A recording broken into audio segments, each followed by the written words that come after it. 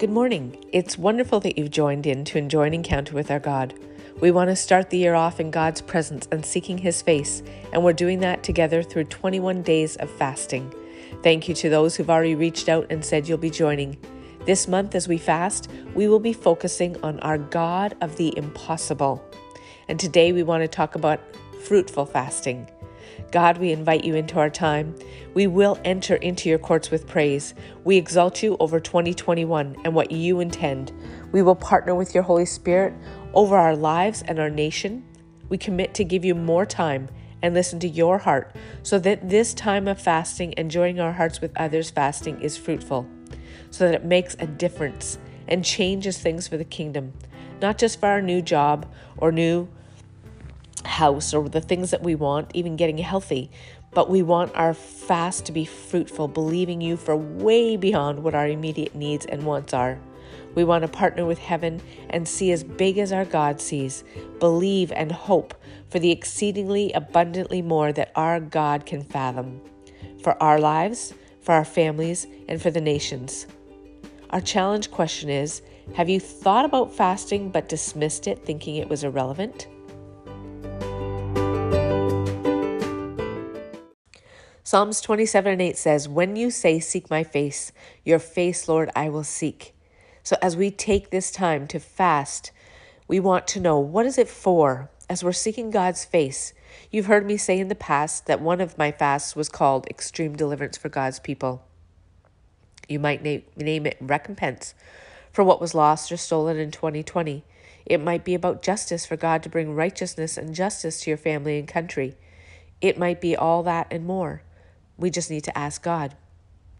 Sunday morning, I was so blessed to go to Mercy Culture Church in Fort Worth, Texas. During worship, I kept seeing a mass of people leaving, walking toward the same place with sacks and plunder. I was praying in tongues and felt that I was praying for restitution for all those who've lost businesses, loved ones, self-esteem, confidence, joy, peace, and pieces of themselves or their hearts during 2020. I began decreeing that, like those Israelites leaving Egypt with the plunder of those that had enslaved them and beaten them and bowed them low, so too would God's people, to the amazement of the entire world, while everyone was being enslaved and bowed low and losing, our God working on our behalf to restore and bring recompense.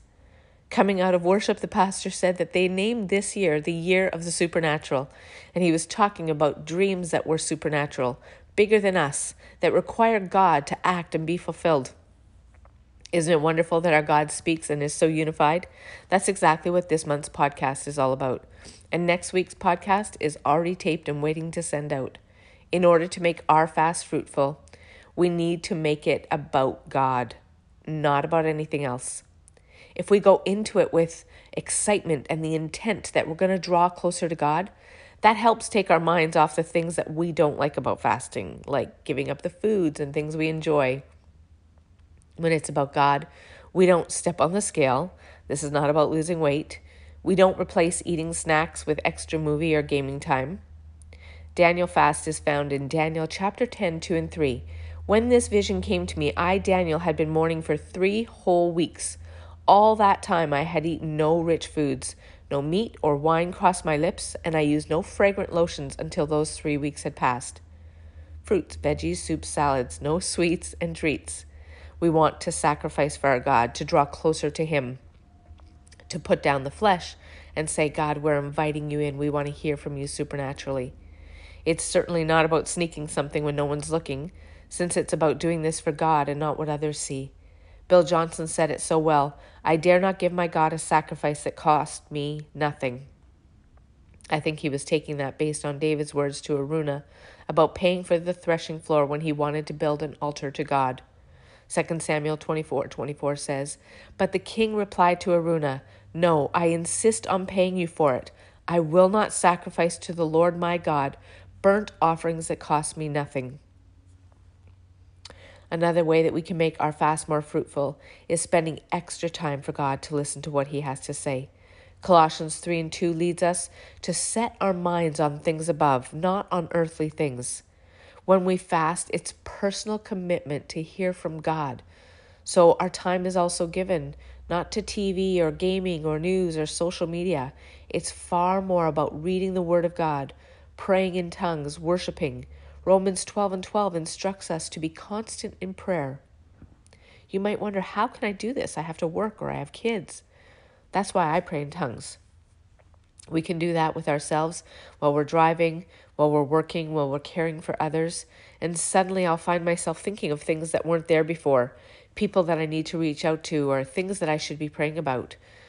Just letting Him lead it. When we fast, we get out of the way and we let God move in.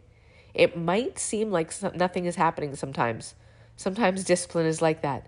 But things are happening even when we can't see it. We are a tripart being, spirit, soul, and body. They're all connected, so disciplines in every area has an effect on the other areas. I read that discipline comes from the word disciple. So as Christ's disciples, we should be following His example. Although He went into the desert and ate nothing for 40 days. I've never done that. I'd recommend the help of a naturopath if you're going to attempt something like that. Not many can separate themselves in seclusion for that long either. It doesn't matter what we're giving to Him. But as long as we are fasting, God will move in ways we can't see. When we do see, it's exciting and encouraging. But don't get discouraged if 3 days into it you want to quit. Because your flesh wants to say, I haven't heard God, this isn't doing anything, I'm done. And then go devour a bag of chips. Recognize that the enemy hates it when we fast. He will come and give excuse after excuse to not give God sacrifice. When we go after God, we're going after the weight and power and goodness of His presence. It's called His glory, and it's beyond anything that we can ask or think or imagine. Now, all glory to God, who is able to do exceedingly, abundantly, above all that we could ask or imagine. When we fast, we're partnering with heaven. We are saying, I'm giving up on the things that I love to give you my full love, God. To go after you instead of filling my flesh with foods and treats and time consumers. Fasting is denying your flesh food, but in order to make all this about God and what He wants to do over what we're able or what we want, it is imperative that we give Him our time and our worship. It's imperative that we get alone, open our Bibles, sing a song, regardless of what we sound like, pray in tongues, and listen to our hearts that He wants to beat with us. Pay attention to what we're seeing. And as we pray in tongues, because scripture says, we pray for what we don't know, but your Spirit intercedes for us with groanings too deep for words. And with that directive, let's go to prayer. God, as we begin this fast together, we bless and exalt you over our flesh. We repent of our plans and purposes that are not yours. We align ourselves with your word, which instructs us to fast. Jesus said, when you fast, not if. Don't make a show of it. Just make it an act between yourselves and God. We repent of word curses that we've spoken over ourselves or others, saying we can't fast or we don't want to do it. We lift up your heart and your words. We ask that we would hear what the Spirit is saying and see what you are seeing. You told us in Joel 2 that you are gracious and compassionate to those who return to you with all of our hearts and with fasting. So as we offer our bodies as living sacrifices, holy and pleasing to you, we ask to understand and prove what God's will is, His good, pleasing, and perfect will, as we are transformed by the renewing of our minds to your will. Psalms 32:6 says, let everyone who is godly offer prayer to you. And 39:12 says, hear our tears and prayers, for we are sojourners with you, O God. We are surrendering to residing with you. We bow our flesh and hearts and cry out to you to heal our bodies, lives, homes, and lands. We pray for the words of this song. Build your kingdom here, O God. Let the darkness fear. Show your mighty hand. Heal our streets and land. Set your church on fire. Win this nation back. Change the atmosphere and build your kingdom here. As we cry out according to 2 Chronicles 7:14, if my people who are called by my name will humble themselves and pray, then you said you would hear from heaven and heal our land. And our land is in desperate need of healing, O God. We pray that you would raise your people from their slumber apathy, depression, anxiety, fear, and propel us and compel us toward your love, toward your heart, for our families, our neighbors, and the nations.